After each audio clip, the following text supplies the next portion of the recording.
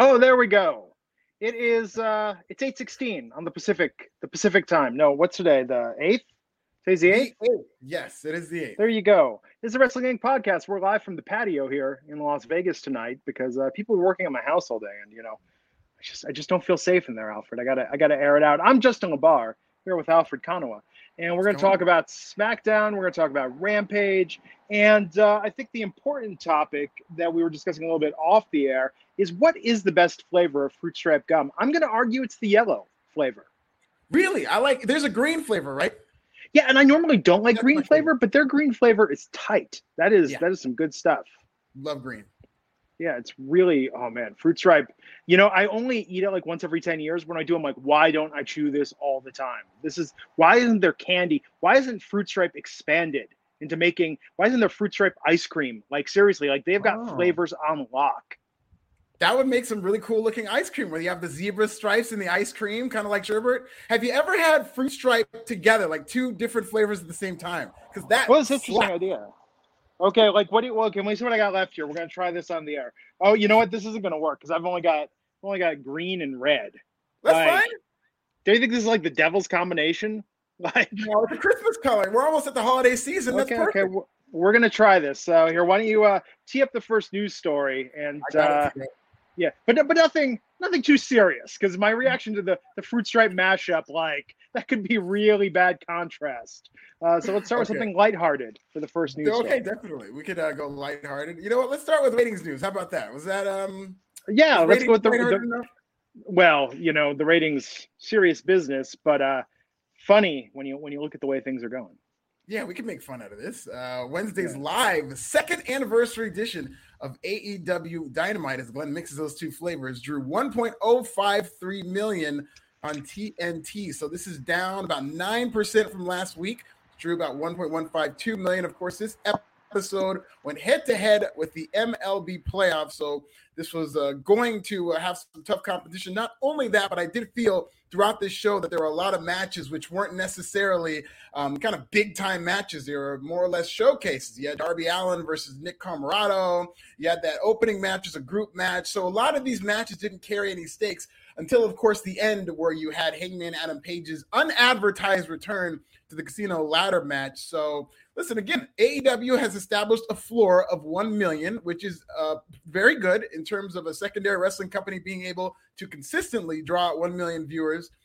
So right now it's going to be a tough time for AEW, not only because the MLB playoffs are on and they're going to face stiff competition. October is the most busy month when it comes to sports. You're going to have the NBA coming back. We're getting into the thick of the NFL season, NCAA, and MLB is even directly impacting AEW as early as next week because there isn't going to be a Wednesday Dynamite. It's going to be a Saturday Dynamite. And if you remember earlier this summer, those numbers were severely impacted, doing about as low as 400-something thousand viewers for Dynamite when it moved nights. So AEW, even though they've come off a historic month in September, is going to be in for some tough sledding. But despite the tough sledding, and before we get your opinion on that, Glenn, how is the mixture of red and green? I have to say this is surprisingly good, and I'm like almost 2 minutes into chewing this, and it's just now starting to lose its flavor. So there you go. That's the gift and the curse of fruit stripe gum. It gives you the joy, and then it takes it right away from you.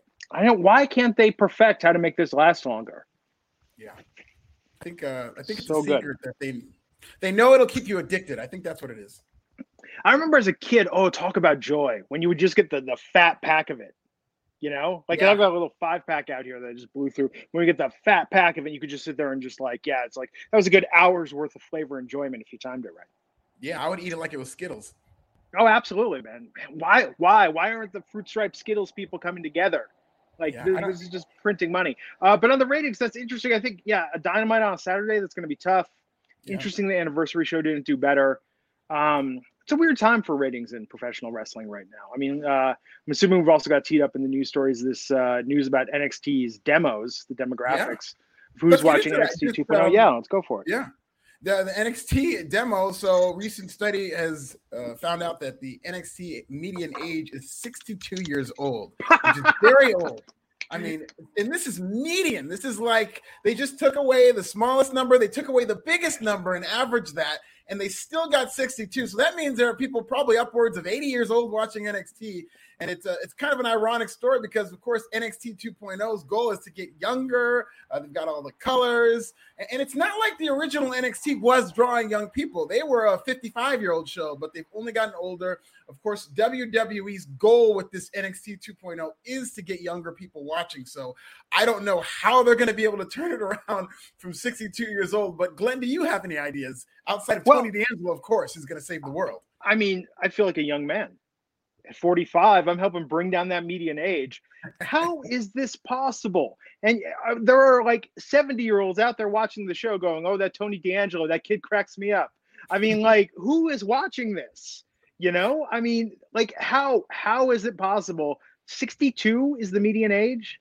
62 is the median age for NXT. That's very old. Like, I'm not even sure how you get the median age because I always confuse that with the mean, the median, and the average. I confuse those quite often. But regardless, is there, you know, a retirement home with a Nielsen box that's skewing these results? Like, what is going on here? I mean, the show is in Florida, so maybe they attract a lot of Floridians who are just out there retired, trying to enjoy some NXT. I mean, I don't know what the answer would be because this has been a problem not only in WWE but in wrestling in general, as wrestling tends to skew a little bit older. They do very well in 18 to 49, you know, in terms of weekly ratings on Raw and even AEW and whatnot. But wrestling audiences do tend to be older. But in the case of NXT 2.0, I just think, I mean, the only answer is to give autonomy, complete autonomy to some younger minds in WWE. And I don't see that happening. And when I say younger minds, I don't mean like, you know, 40, like younger than Vince. I mean, young, like the people in their prime, maybe some of the writers who might have a better handle on the product. But this is clearly a product that is not connecting with people in terms of overall viewership, especially up against these sporting competition. It did 632,000 this past week, which is a big drop from its premiere. And then on top of that, it looks like the vast majority of their audience are skewing older. So, I mean, they've got their work cut out for them. I know they're really, really trying. I mean, Hit Row, I think, was something on the right path in terms of the right idea, but they're on their way to SmackDown. So it'll be very tough for NXT to create momentum around this product that young people can really enjoy. I would like a reaction of all the over 70 NXT viewers that are skewing these results and weighing them so bad. Like a reaction cam to them watching all the Hit Row segments, especially the Cypher. Yeah, especially the Cypher. Especially the Cypher. I'm sure that because that Cypher was very polarizing. A lot of people did seem to like it, but then there were quite a few boomers who were not big fans of seeing all these young stallions on there freestyling. But I don't know. They're just going to have to. I don't know if the answer is going to be revealed anytime soon. I mean, it's all going and filtering through the mind of one man. I think it's a little overblown that Vince McMahon has complete control, and this is Vince McMahon's NXT. I do think he's more involved with it, and I do think he has more influence on it, but it's going to take a complete different mindset in this NXT, and I don't think we're going to get that anytime soon. Yeah, this is just crazy. This is just absolutely nuts. So hopefully it is what it is, folks. Strap in. Some people over. Get some younger people over, and maybe they're going to bring some young people with them. But they've got some work cut out with them in terms of garnering a young audience. Also, I don't trust people that don't like hip hop. Hip hop has been around for 40 plus years now. There's something you like. Yeah, I don't care what it is. You know, Jason's in his 40s now.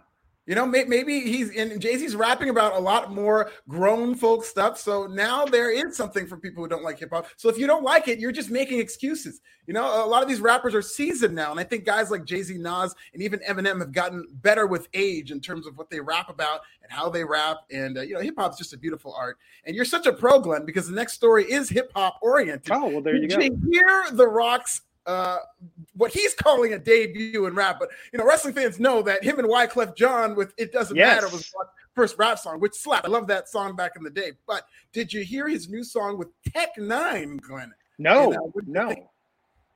I have to go out with Tech-9, really.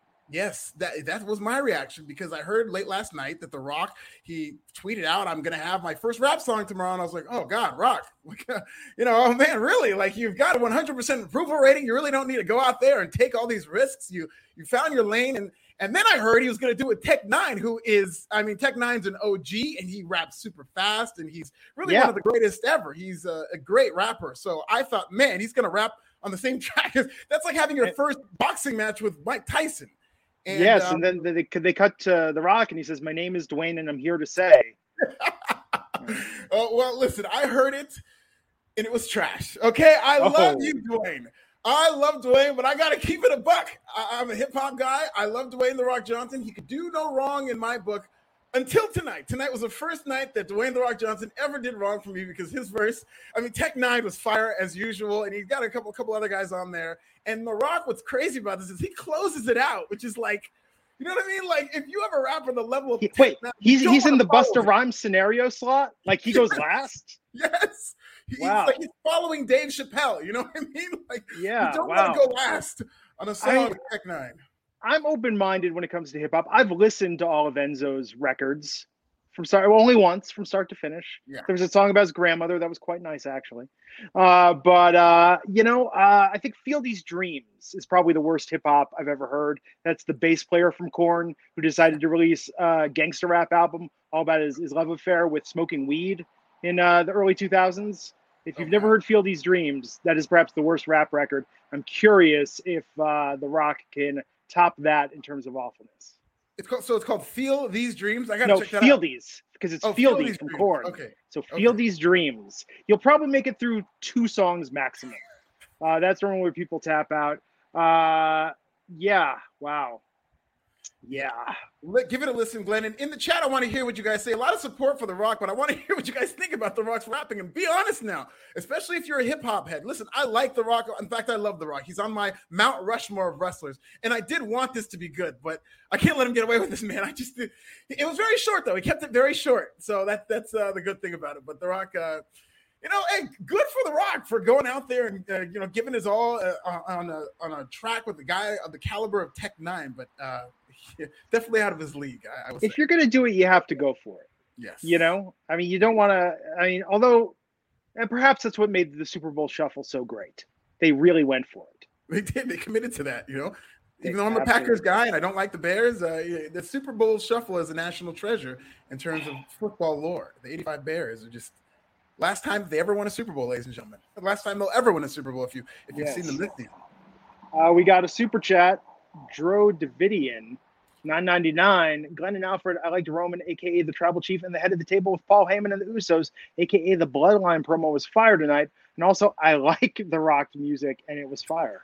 Well, good for you, Dro. I'm glad people enjoy it, but I can't go there with you. That ain't it.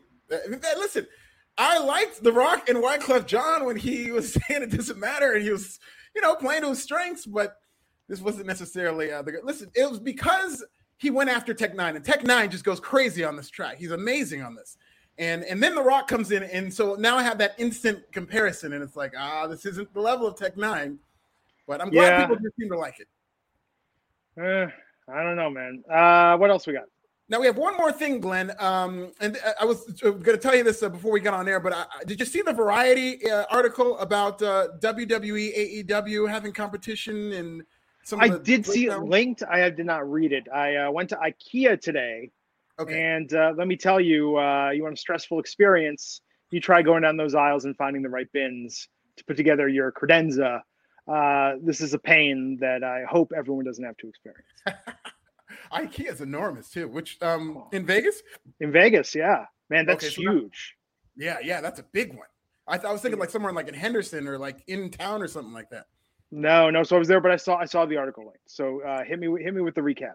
Okay, good. Well, I'm glad you didn't see it because I want to play a quick game with you. They polled fans who watch both AEW and WWE, and they asked them comparative strengths, like which company is stronger in certain areas.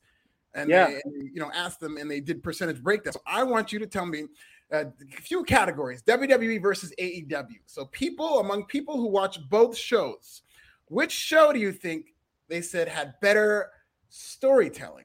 Well, clearly WWE has better storytelling, fresher, less repetitive matches, tighter, faster-paced programming. Wow. I mean, just, in all these categories I'm being facetious. I mean, do people say that though?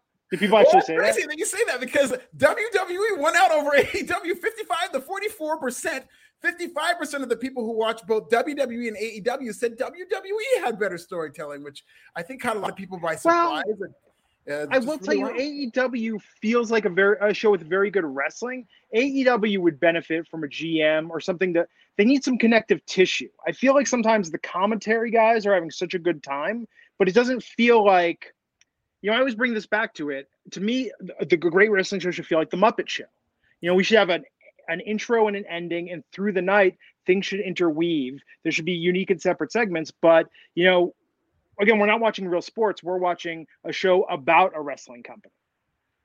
Right. No, that's a good point. And I do think, because even though I prefer AEW storytelling right now, I'm watching in the lens of somebody who watches wrestling all the time. And I think people who watch AEW and WWE are used to that WWE style. And so they don't see somebody set up. I really don't think it needs necessarily a GM, because that's something that WWE has kind of cornered the market on. But I do think people feel an absence of storytelling, because AEW does tend to be very inside in how they tell their stories. And you really have to read between the lines to see where they're going with these things. So maybe it's confusing some people, but they did prefer the storytelling. Now, we'll run through some more of these matches on TV, WWE or AEW. Who do you think won? I think AEW is the better matches. Yes, AEW won 54% to 45%. Matches on pay-per-view. Who has the better pay-per-view matches? That's tough. I feel like AEW, the matches are more consistent. That's a good point. I would tend to agree, but 53% of people said WWE has better pay-per-view matches. More entertaining characters, WWE or AEW? It's a tough one. I would still give that slightly to AEW. They gave it to WWE. 54% said WWE has more entertaining characters, which is interesting because I think AEW has a lot of very real characters. And I think when they hear entertaining, there are more cartoon over the top characters maybe in WWE. Yeah. But then you got like Orange Cassidy, who I think is a great character. Yeah. You know what it is? Tony D'Angelo really skewed it towards WWE. That's what I think it is too. That's what I know it is, in fact. 3 more audience reactions in the arena, WWE or AEW? Oh, that's got to be AEW. Yes, 51% AEW. And I was surprised it was that close, but there have been a lot of hot crowds coming out of the pandemic, and this was done over the past month. So I do think it is pretty close, but AEW, they've had some, especially tonight's Philly crowd, and on a Wednesday especially, have good crowds. So the last 2, more suitable for kids. Probably WWE. Yes, and that's the one where WWE won by the widest margin. 62% said more suitable for kids. And then finally, overall most exciting, WWE or AEW? Well, AEW lately. I mean, I think with CM Punk, Daniel Bryan, Adam Cole. Yes. AEW barely edged WWE 50.4 to 49.6. So that was basically a 50-50 split. So a lot of these were close in some categories that were way closer than others. I think, Glenn, all your answers are what I would have said in terms of WWE versus AEW. So I was caught by surprise by a couple of these answers, but just a very interesting study that was done. Yeah, but who knows? I'm sure this wasn't the most scientific, sampling or like this is all margin of error. Yeah. But it's like when you're talking when you're within 5 points on these things, I don't know. Yeah. So tonight was interesting. I mean, we had a lot of build up for Crown Jewel tonight, starting with this. We started tonight with the contract signing for the triple threat with Sasha Banks, Becky Lynch, and Bianca Belair. And I don't know about you. Can we just have one of these?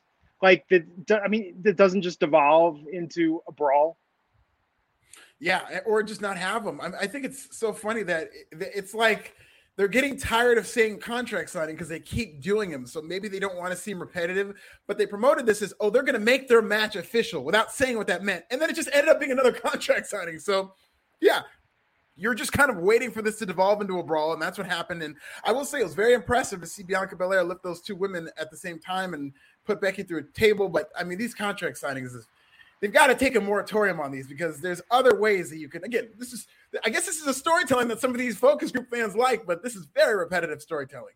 I mean, it's probably my least – my least favorite trope is the repetitive, 6-man tag, merging the feuds.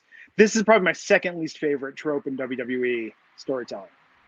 Yeah, I mean, it's just getting so you just know it's coming, and I just don't think it's ever very inventive. And I mean, the last time they really did do, and this wasn't, I guess you could consider it a contract signing, is with CM Punk and Vince McMahon, but that was only because they were infusing like real life into there, and so it kind of the storyline was built on this real life contract, so the contract signing made sense. I think segments like that call for a contract signing, but not just to do it.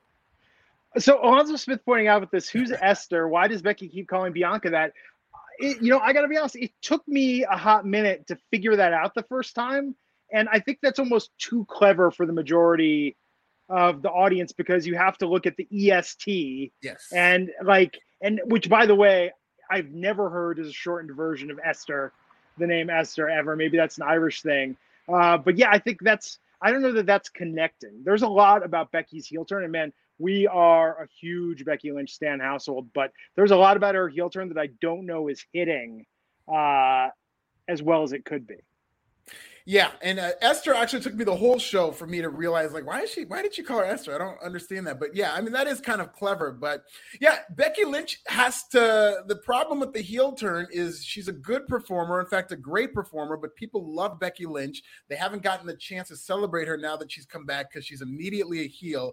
And so it comes off as forced. And I think she thinks she has to go that extra mile. It's ironically enough, it's the Seth Rollins problem, where I just think I don't really like this Seth Rollins character. I think naturally, Seth Rollins is a great babyface in terms of how he wrestles, and people want to cheer him based on that. So he feels he has to go all the way over the top and wear these wacky coats and his glasses and his suits, and it just comes off as a child putting together a wrestling character instead of like an actually cohesive heel. And I think that's the same problem that Becky Lynch. Maybe she's getting tips from Seth Rollins in terms of how to be a heel, and that's not the guy you want teaching you how to be a heel.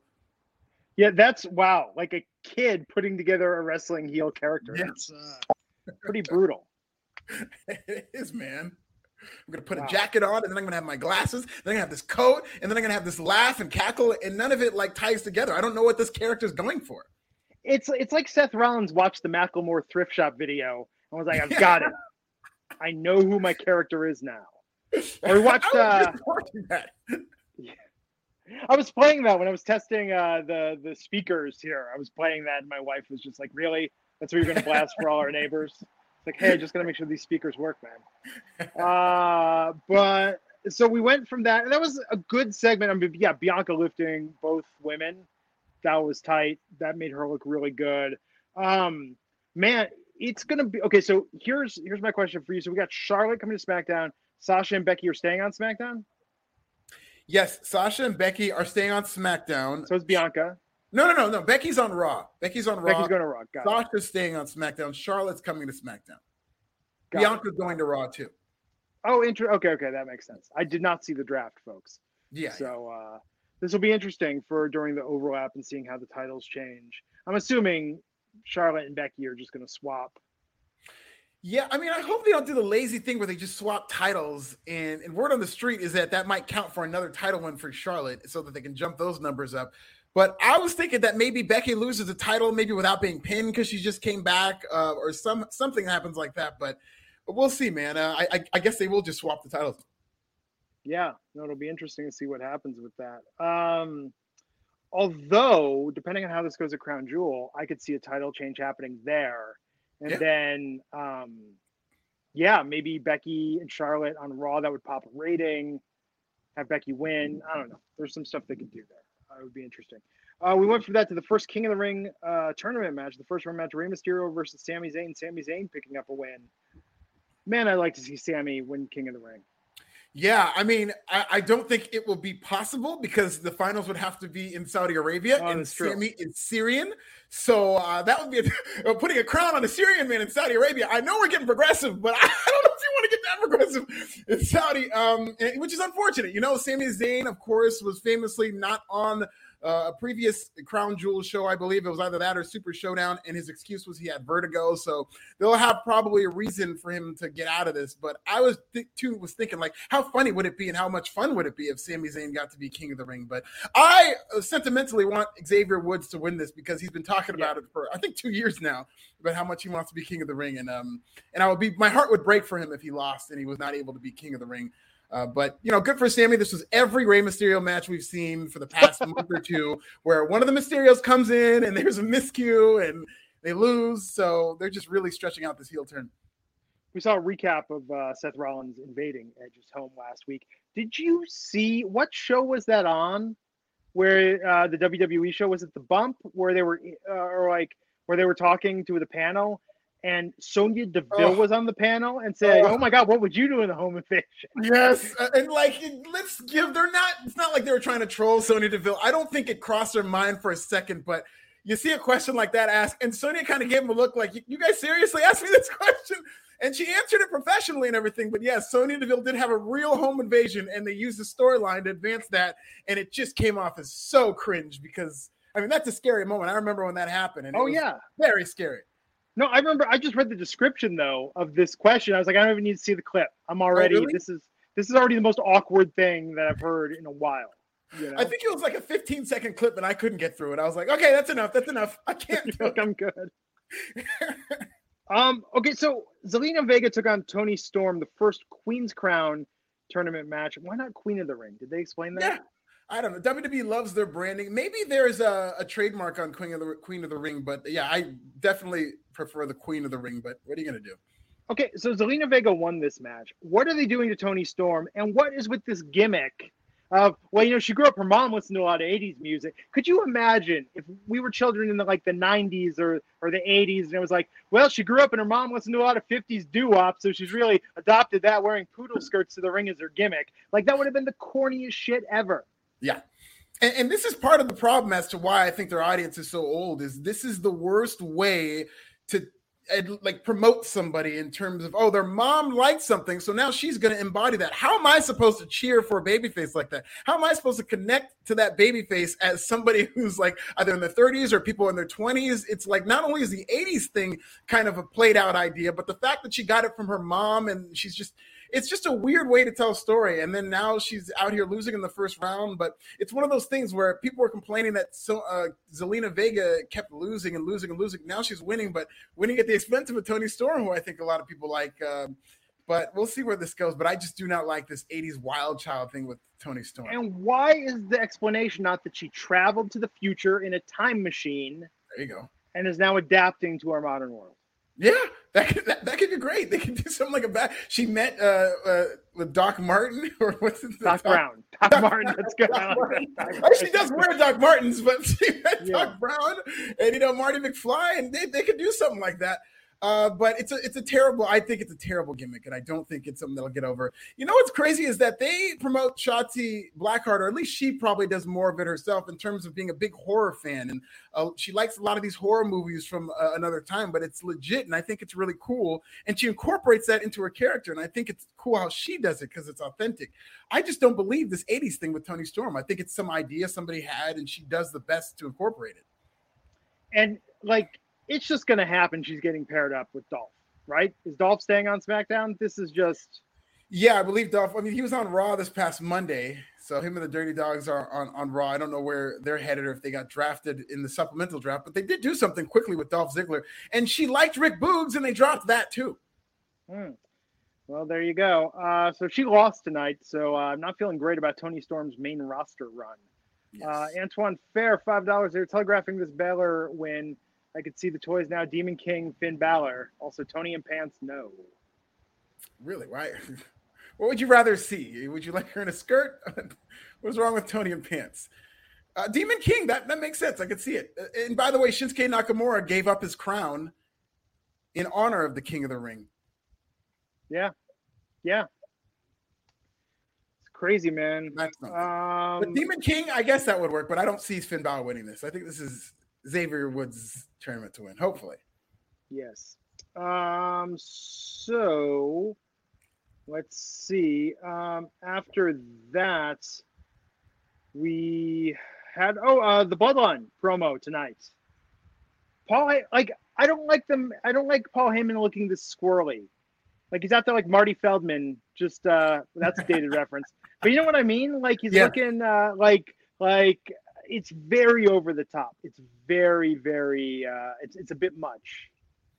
I do think he's playing it up a lot, but I do like Paul Heyman's performances in these segments, and I do like the story that they're telling here. I think this is very intricate in that they're keeping you guessing in terms of whose sides Paul Heyman is on, and he's a man in crisis. I think that's what he's trying to convey, is that he's in a tough situation between Brock Lesnar and Roman Reigns. It was also, his explanation site was a little bit Princess Bride. Where it's like, well, wouldn't you think that I would think that Brock would think, and therefore if Brock thinks that, and you would think, like, it was very all over the place. I hope there's a very surprising outcome to this. We'll see. I could see it going either way. I could see a couple of things happening, and that's why I like this story. They could have him turn on Roman Reigns at Crown Jewel, and he goes with Brock. Word on the street is this is going to build to a WrestleMania match. So maybe he goes with Brock for a while and then turns on Brock at WrestleMania and comes back to Roman Reigns, maybe vice versa. But I think this is something they could play out over the course of months, where even if he does pledge allegiance and show that he's been with Roman Reigns and he chooses Roman Reigns at Crown Jewel, he could always go back to Brock if they continue this feud. Yeah, we'll see. We'll see where it goes and what happens. But this was a great promo. Roman, top of his game, as always. Yeah. It's crazy because Roman is a heel, and every week he does that acknowledge me thing. They cheer like crazy. When he says acknowledge me, they cheer. And it's funny because he said acknowledge me, and they cheered for him. And then he goes, acknowledge Paul, and they booed Paul Heyman. Just all of this, man. All this is, Tonight Show moved pretty fast. But, yeah, I don't know. Crown Jewel, what kind of ratings do these Saudi pay-per-views do? I mean, what kind of viewership do you think they do? It's going to be on like a Thursday in the middle of the day, right? Yeah, and it's going to be on Peacock, so ratings numbers are pretty hard to come by with those, but I do remember, at least for the first one, the first Saudi show did a very low number in terms of what WWE Network tends to do, and a lot of, I think 30,000 people might have canceled their subscription just based on the uproar of them going to Saudi, and really? I don't know if that carries over. Wait, people actually did that? I thought we just threatened to do that all the time. No, I think by and large, because WWE Network had at the time millions of subscribers, close to 2 million, maybe 1.5 million. But so 30,000 relatively is a drop in the bucket. But I know that there was significant cancellations for the Saudi show. But now who knows how that's going to affect it? And again, like you said, Thursday during the day is such a tough time. Most people are at work. So it's a tough time to watch it, and we'll see. But the numbers have been exceptional. There was a report earlier that said that the numbers for Peacock have been exceptional in terms of WWE viewership. It's really helped NBC Universal, and it gives me more reason to believe that they're going to offer WWE a contract to probably buy the company, because it's really helped subscribers. It's helped bring eyeballs to Peacock, helped a lot of numbers. Yeah.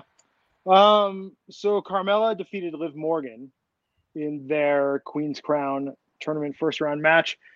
What, man, like Liv can't catch a break. Yeah, I agree. Liv is very talented, and every time it seems like they're good, she's a Charlie Brown of WWE. Every time it seems like they're doing something with her, they move the football, and then she's back to square one, and she loses clean.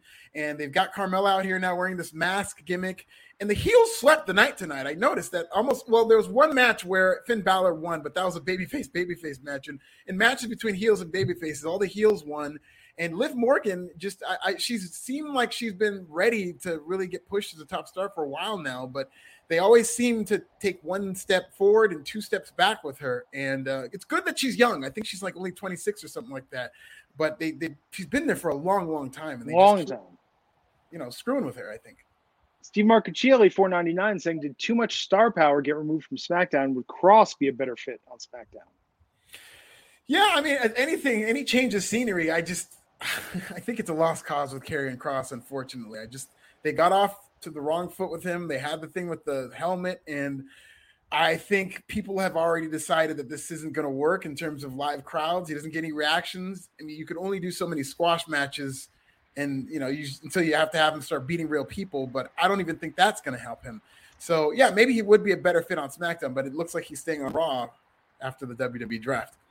Kayla Braxton was backstage with Mace talking about coming over from Raw to SmackDown. That's where you're headed, Karrion Kross. Yeah, Mace status. That Mace promo was not good. It was very, very scripted, and he's using all these buzzwords. He's going to annihilate. I'm glad they're giving him TV time, but it just didn't do anything for me. It said, Mace, how do you feel about being drafted? And he should have said, feels so good. ride You that should have said that. See, that would have been a great promo. Bad, bad, bad. They need to buy the rights to that song.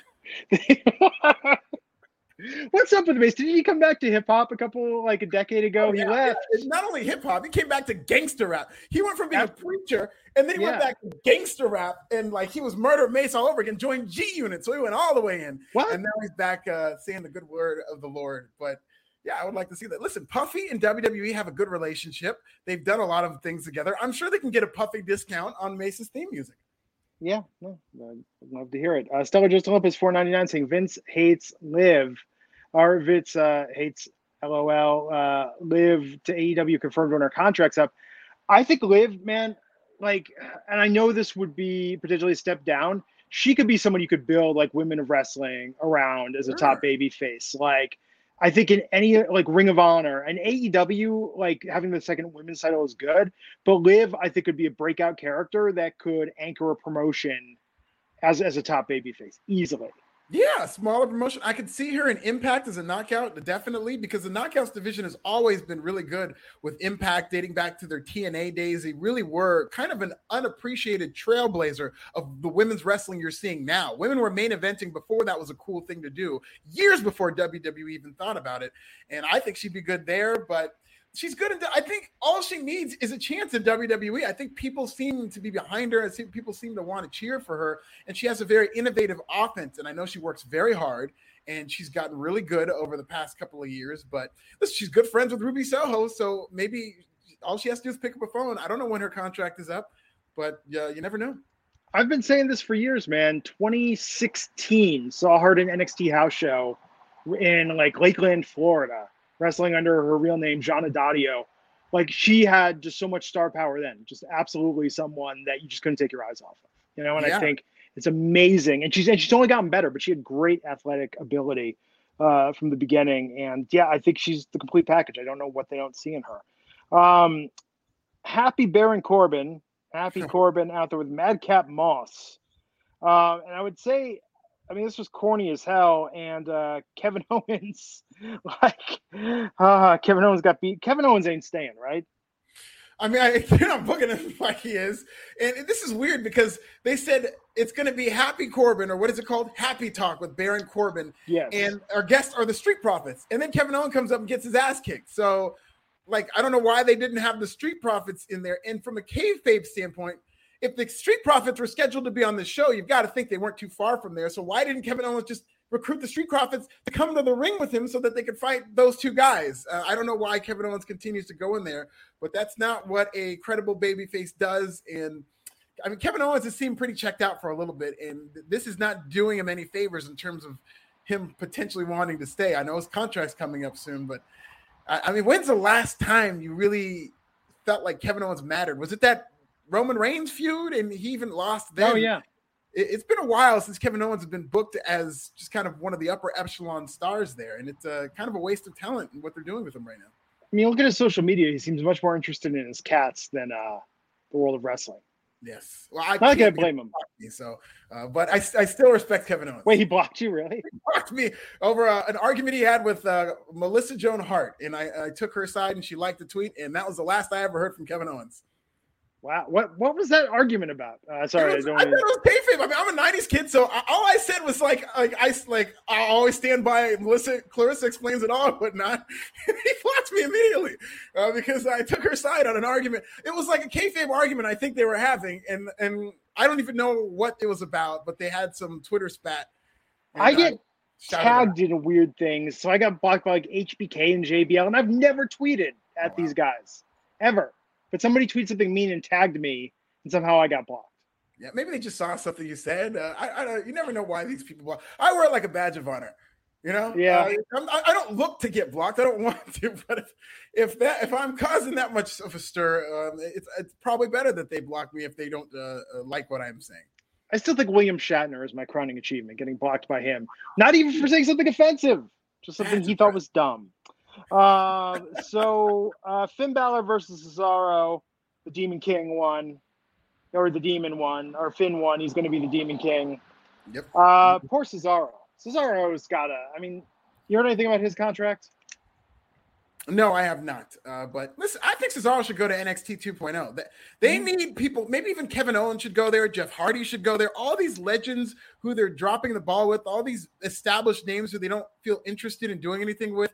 These should be people on NXT 2.0 because those ratings, if they continue to slip at the way they are, that's USA Network's not going to want to keep that on their network if they're doing 600,000 people, 575,000 people. Like, they're not going to get a free pass on a network like USA.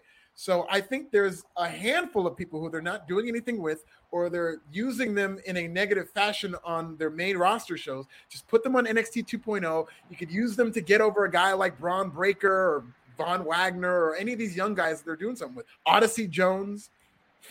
Yeah.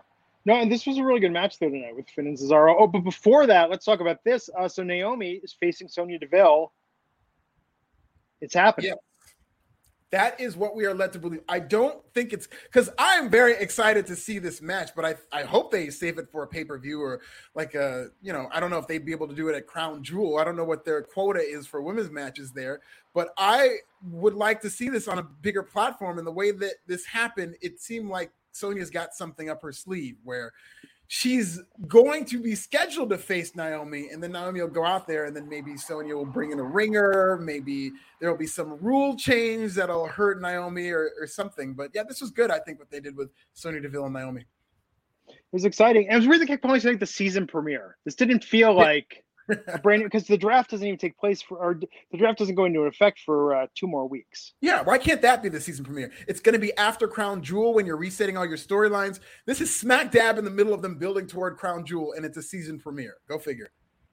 It's very weird. And then the go home segment, Seth Rollins confronted by Edge. Big takeaway that they're going to have a Hell in a Cell match at Crown Jewel. But what did you think of these promos tonight? I thought it was a little too much Seth Rollins for me. But I did like the final segment. I did like the fact that it was building toward Edge coming back. Edge came off like a huge star. A good night for Jordans tonight. Roman Reigns wore the Jordan 6s. Edge had the Jordan 4s. Carmella had the Jordan 1s, of course. And Edge looked great tonight, I thought. And I thought that it was really cool that they built to Hell in a Cell, which is not something you see every day because usually they shoehorn that into a pay-per-view.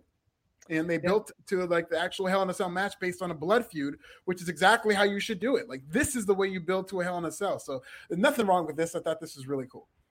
I'm old enough to remember the first Air Jordans when it was like, oh my God, these sneakers cost $100. I wish. Oh my God. It's like one Jordan. Maybe the shoelaces cost $100 now. I had one classmate that had them, and it was like at lunchtime, like, I'll show you guys my shoes. Like, everyone could inspect them. And then that was back in the era, like, probably I think kids wised up because you're a bit younger than me, but legit in the 80s, that was the beginning of kids thinking, I wear these shoes, these will make me better, like legit make me better. Yeah. Not like a like Mike scenario, but they thought legitimately this will give me an edge on the court. Of course, yeah, they'll make you fly, they'll make you jump higher, run faster. I mean, yeah. Those are the pumps. When you pump them up, pump the pumps, Reebok pumps, man. Yeah. I had the Reebok pumps. Those were tight, man. Yeah, absolutely. So that was SmackDown tonight. The season premiere. Season premiere, ladies and gentlemen. You know what's interesting about the King of the Ring tournament is in the second round, we could possibly have a matchup between Kofi Kingston and Xavier Woods. I wonder if they're going to pull that trigger. I don't know. That would be very interesting on multiple levels.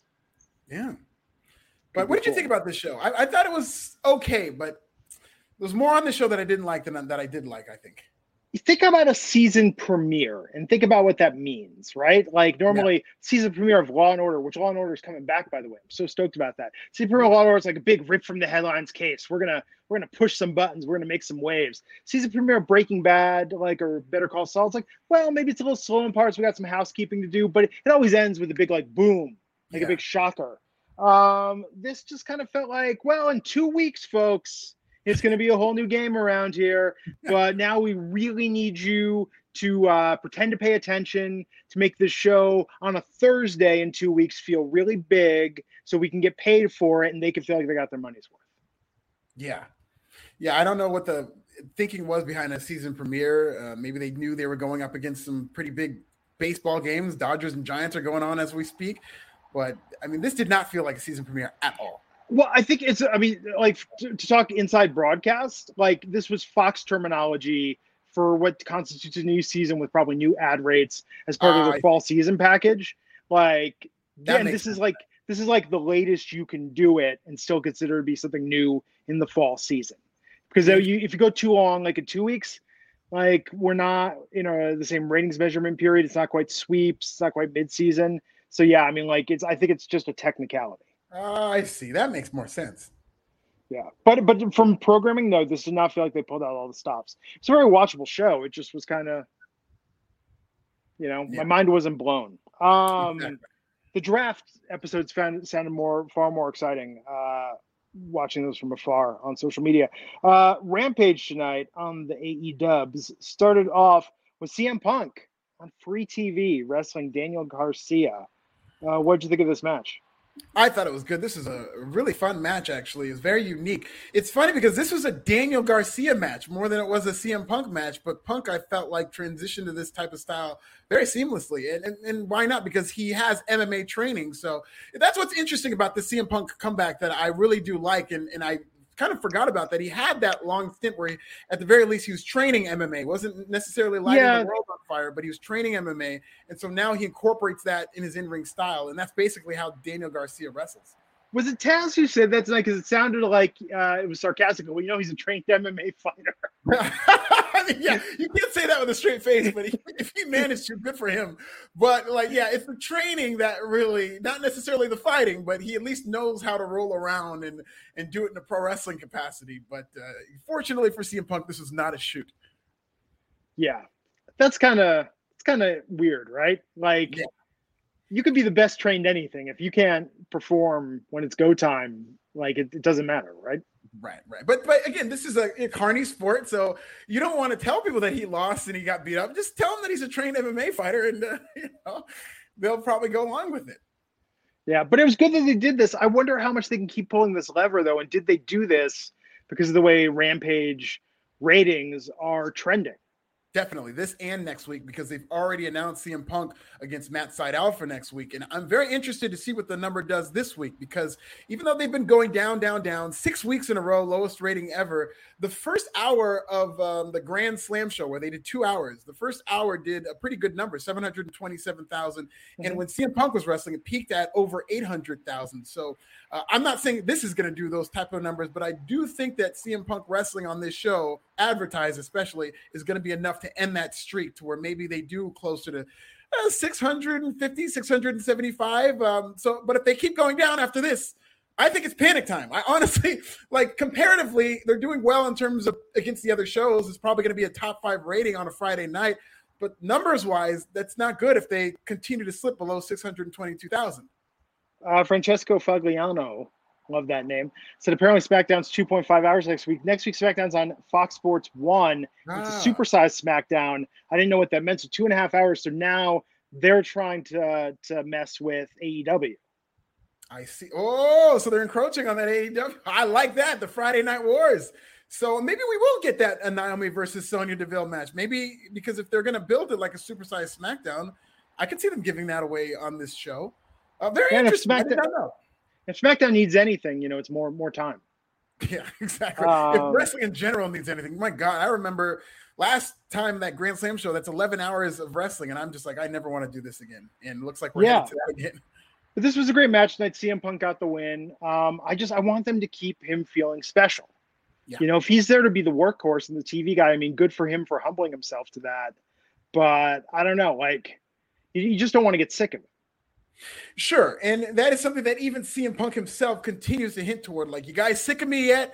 And I do think they're going to eventually get to a point sooner rather than later where he's actually wrestling legitimate dream matches. I was talking to Glenn about this on Wednesday. Oh, yes. Where we were talking about CM Punk and how he continues to wrestle all these younger guys. And that's very noble. And he's getting some good matches out of these guys, don't get me wrong. But sooner or later, he's going to have to start wrestling the Kenny Omegas, the MJFs, you know what I mean, of the world. The bigger stars that they have in AEW, the Bryan Danielsons, so that he can pop numbers on Dynamite, so that people can get more excited about CM Punk matches. And obviously it's going to get there. So I guess we're just going to have to wait it out. So I missed a couple weeks. So Leo Rush is on AEW as a manager now? Yeah, he's a stockbroker now. So he's doing this. Well, I wouldn't say stockbroker, but he's doing LBO Leo. So he's a leveraged buyout Leo. So talks numbers and investment. And, like, this seems like the most WWE gimmick on AEW. Why don't they ever come out like in a green banker's visor? Like the old timey puffy shirt with the and he could just have his adding machine, and be out there. Go check the ticker tape. He'd be doing that if he was in WWE. He'd even have the big Gordon Gecko cell phone if he. Oh yeah. From Paulie Dangerously. Yeah. What I do like about the gimmick though is Leo's an incredible talker. He's an incredible talker, and they're pairing him with Dante Martin, who's a phenomenal athlete. He can actually kind of talk himself, but it is a limitation of Dante Martin. But it is a hole in his game that I think Leo can fill is talking for Dante Martin. I think those two. And then when Darius Martin comes back and it's top flight, Leo Rush, let's go! Like those, if they could be a trio, my goodness, they're gonna have some incredible matches. Well, I mean, what I want to see. So they set this up for Matt Sydal to face CM Punk next week. I want to see Leo Rush in the ring cutting a promo, going toe to toe on the mic with CM Punk. Oh, my mind, that's like a dream segment. Yeah, because he's the one who set up the CM Punk match, so we might be able to get something like that on a Dynamite to build to this match. But I would love to see Leo Rush go toe to toe. I mean, I'm sure CM Punk would have some sick burns for him, but listen, Leo can clap back with the best of them. Let me tell you, Leo's my guy, and he can talk with Leo's the best great. So I would love to see it. No, Leo is fantastic. So Stella Justin Lopez 2.0499 saying, I see you're doing a half-hour head-to-head with us. Can't wait to finally beat your main show head-to-head. Tony Khan's tweet. Wait, Tony Khan really tweeted that? Damn, Tony wants to smoke. Wait, did Tony really tweet that? Somebody confirm that. I can see Tony doing that. Oh man, yeah. Can we please confirm whether or not Tony Khan did tweet this? Well, it's going to be on Fox Sports 1, so they could actually do it. If this was on Fox, no way. Well, they couldn't do it on Fox because Fox has a 10 p.m. cutoff, hard for local news. Right. But FS1, those FS1 SmackDowns, haven't those done less than 1 million? Terrible. They do like 800,000, and I think AEW should be favored to beat them. But the only reason I think they wouldn't be is because Rampage has done so terribly in recent weeks. But they have CM Punk on that show. I do think that Rampage is in good position to at least say from an aesthetic standpoint that we beat SmackDown. Now, it was an FS1 SmackDown, but they could always say that they beat SmackDown. Yes, Tony Khan did tweet that. I saw you're doing a half-hour head-to-head with us. Can't wait to finally beat your main show head-to-head. It's been a long time coming. See you next Friday for AEW Rampage on AEW on TNT. Oh, Tony, talking that good stuff. Are they taping it? Are they taping it Wednesday or is it live? Wait, you're talking about Rampage? Yeah, Rampage next week. Rampage is going to be taped. They got to save something. They got to figure out a way to do some sort of surprise segment. Is their debut? Can Braun Strowman debut in AEW? Like, what can they do next Friday? This is just braggart. It's like when The Simpsons beat The Cosby Show. Like, you just need to do it. Just from a mental point of view, you need to show that you could take down the king. Yeah, I mean, I do think they have a very good chance of doing so. And I don't. People are saying it's live. Is it live? Oh, it's live. Oh, it's all live. Shit. Oh, that's right. That's the Miami show, so it is live. Oh, they're gonna pull something. They have to. Yeah, they've got to do a surprise because they already announced the match Inner Circle versus America's Top Team. So that's going to be a pretty loaded show. That show's definitely beating SmackDown on FS1, unless they have Brock Lesnar coming in, unless they've got. They do have Brock coming into SmackDown. Brock's going to be on FS1. Wow. Like, how weird is that they're using a Brock appearance on a night that their viewership is almost guaranteed to be nothing? Wow. They're just going to have to really promote this show. It's going to have to be more than just putting these big names on there. When you're switching from one network to another, people are creatures of habit. So you need to just promote the hell out of this. And I don't know how much they're going to be able to do that. Yeah. So the Lucha Brothers beat the Acclaim tonight. Yes. And I loved Max Caster's rap. He says, everybody loves the Acclaimed in Philly. We put the Lucha Bros on ice like Gritty. We killing every city that we landed in, packing that heat like my name's Arn Anderson. Come on. This is the best thing on the show, I thought. When did Arn Anderson and the Gun become like Left Eye burning down a house? They like the reference everybody's dropping. You know what I mean? Yeah, no, I do. Remember in the late 90s, every rapper had a reference to Left Eye burning down her boyfriend's house. Oh, everybody had that in their bars. Yeah. Well, the hip hop, the culture will never forget about that. I think Nicki Minaj had a reference about that. But yeah, that was a very iconic moment. Andre Rison, poor guy, former Green Bay Packer, Andre Rison, who won a Super Bowl with us, got his house burned down by Lisa Left Eye Lopez. And that is a comparison for Arn Anderson. Now, that's all I'm going to think about every time I see Arn Anderson, who's actually becoming one of my favorite things right now. I'm going to think of Lisa Left Eye Lopez. Hey, if anything, he was the left eye of the Four Horsemen. So he was. He came in there and gave them some bars. And Arn Left Eye Anderson did a guest verse with NSYNC. Yeah, or that Space Cowboy song, which hasn't aged well. You ever listen to that? Do you ever listen to that entire NSYNC record? I haven't listened to it recently, but that song really, it's one of those songs. Yeah. I secretly liked some of NSYNC, but like I was a guy, so you kind of got I hate all boy bands and whatnot. But that, if you want to ride, oh man, I like that shit. What was JC talking about in that song? Here it comes, Millennium. Everybody's talking about Jerusalem. Like, this is a boy band song? Like, what in the F is going on? Like, it just made no sense. But yeah, that album was, when I was in Vegas like 20 years ago, me with one of my bandmates, like we went and saw the NSYNC IMAX movie, and I dragged him to it. I was like, "Come on, we have to go see this NSYNC live in concert." And yeah, we were the only men in the theater. But they played the entire No Strings Attached album live, like Digital Get Down, like all of it, every track off that they did live. The game is over. Women are screaming in the theater, like going crazy. Oh, people were going nuts, dude. I mean, it was it was IMAX, man. It was great though. It's absolutely great. Yeah, until you heard Space Cowboy, on the big screen like the side of a skyscraper. You can't beat it. That sounds like it would be a good. I challenge anybody to listen to Space Cowboys without bumping your head or tapping your feet. And I got to go back and listen for that Jerusalem reference because I do not remember that. It's the weirdest lyric in a boy band song. I mean, Digital Get Down is pretty suggestive for a group whose audience is primarily teenagers, and apparently you and I at the time. Teenage girls, and then Alfred and Glenn listening to NSYNC.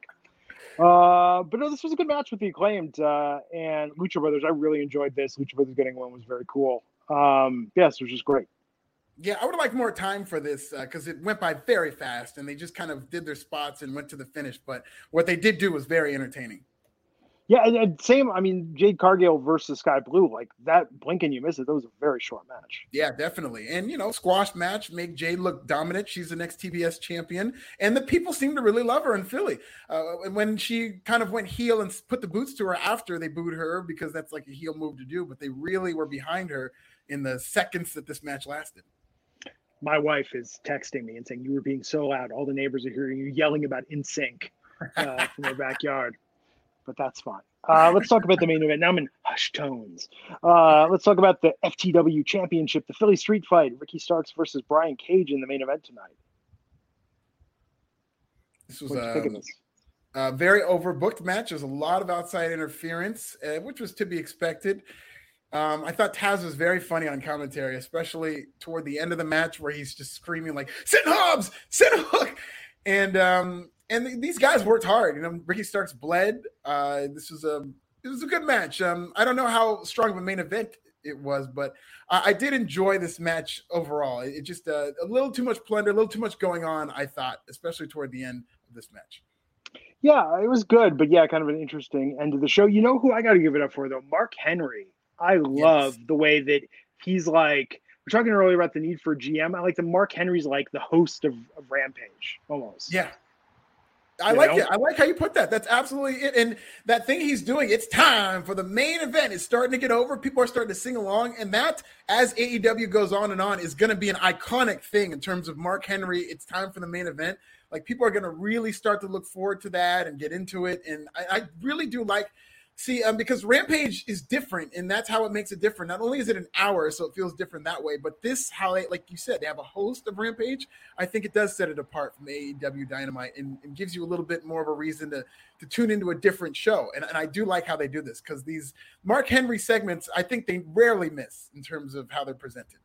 He's great. He's been a really, really strong addition to AEW, and I really like what they're doing with him. So that was tonight, man. This, watchable evening. It went by fast. There were some ups. There were some downs. Interesting ending, like you said. That was a bit, I would have liked to see, I think CM Punk should have closed the show, but I understand they wanted to start hot, get people tuning in early, pop that initial rating. And man, though, next Friday it is on. And that's going to be wild. It's going to be like, what were those back-to-back weeks where the Backstreet Boys came out with their record and NSYNC came out the next record weekend? Who's gonna sell more? I would compare it to Kanye West coming out with Donda and then Drake dropping Certified Lover Boy the next week and doubling him up. But yeah, either or. It's true. Never got into the Backstreet Boys as much. Oh, really? A couple of the songs they've got some classics. Sure. Backstreet Back. They've got some stuff. But NSYNC's like not the first record because whatever. But No Strings Attached and Celebrity, like, solid from start to finish. And Celebrity, the production by BT, like one of the best electronic music producers in the world. Like, that is just such a sonically interesting record to listen to. But no, I'd have to say NSYNC was probably my favorite, like, of that generation. I mean, my all-time favorite boy band's New Edition, hands down. But I think of that generation, probably NSYNC. And second, I'm going to say O-Town. Oh, really? O-Town. Very interesting. I remember that was that like MTV generation. Making the Band, yeah. Yeah, from Making the Band. Yeah, I remember that. Now, BT, the producers, are those the guys from Sweden that like they're just No. So BT's an electronic musician who I know you're talking about, like Max Martin. There's a whole episode on Netflix. This is Pop series about. But BT did like a famous Tori Amos remix. He did a lot of dance records. Like he has some great solo records. His record Satellite's fantastic. But if you listen on the end of Pop, it was his idea. He has like his signature stutter step drop, and he took Justin Timberlake's beatboxing and then cut together that. Like he manually cut together that entire bridge section and that extended ed section of the electronic version of JT beatboxing. Oh, wow. Yeah, like just go back and listen to Pop and listen to that bridge. Like that's not JT doing it live. That's JT did it and then BT like cut it, spliced it, screwed it, put it back together. And it just, like I had headphones, like it would sound so incredible. Really? I thought it was JT. I thought it was all or if not mostly JT. He's very enhanced. Enhanced. Jackson Callan told me he knows a member from Motown, came to his work every week. I'm going to guess is it Jacob, because Jacob from Motown worked construction for a while, at least when he was on the Ashley Parker Angel reality show. And I remember that reality show. That was the one where he would pause time and then he would talk to the camera. It was really bad. I remember that. Ashley Parker Angel too good to come back for the O-Town reunion. It's all the other four guys. No Ashley. Have that Ashley Parker Angel money if you want Ashley Parker Angel. Got it, man. Soundtrack to Your Life, underrated song. Probably one of the better songs. Anyhow, that was the show tonight. Thank you, everyone, for tuning in. Have a great weekend, and we will catch you back next week on the Wrestling Inc. podcast. Take care, everyone. Save big money at Menards. Let the fresh air in and keep the bugs out with replacement screen for your doors and windows from AdForce. It's easy to install, durable against the elements, and comes in a variety of types to suit your needs. Repair your screens today with a roll of replacement screen on sale through May 5th. And check out more great deals happening now in our weekly flyer on Menards.com. Save big money at Menards. Prescription products require completion of an online medication consultation with an independent healthcare provider through the LifeMD platform and are only available if prescribed. Subscription required. Individual results may vary. Additional restrictions apply at lifemd.com. Read all warnings before using GLP-1s. Side effects may include a risk of thyroid C-cell tumors. Do not use GLP-1s if you or your family have a history of thyroid cancer. If you've struggled for years to lose weight and have given up hope, did you know you can now access GLP-1 prescription medications through LifeMD? LifeMD is now offering eligible patients online access to GLP-1s, the breakthrough prescription medication that can help you lose body fat and weight. Listen to what people are saying. You just take your shot. It doesn't feel like you're on a diet. What I wasn't expecting it to do was to shut off the food noise. This was life-altering, and if I can do it, I feel like anybody can do it. And here's the best part. Your insurance may cover 100% of the cost of your medication. So go to TryLifeMD.com to have your eligibility checked right now. Get started today at TryLifeMD.com. That's TryLifeMD.com.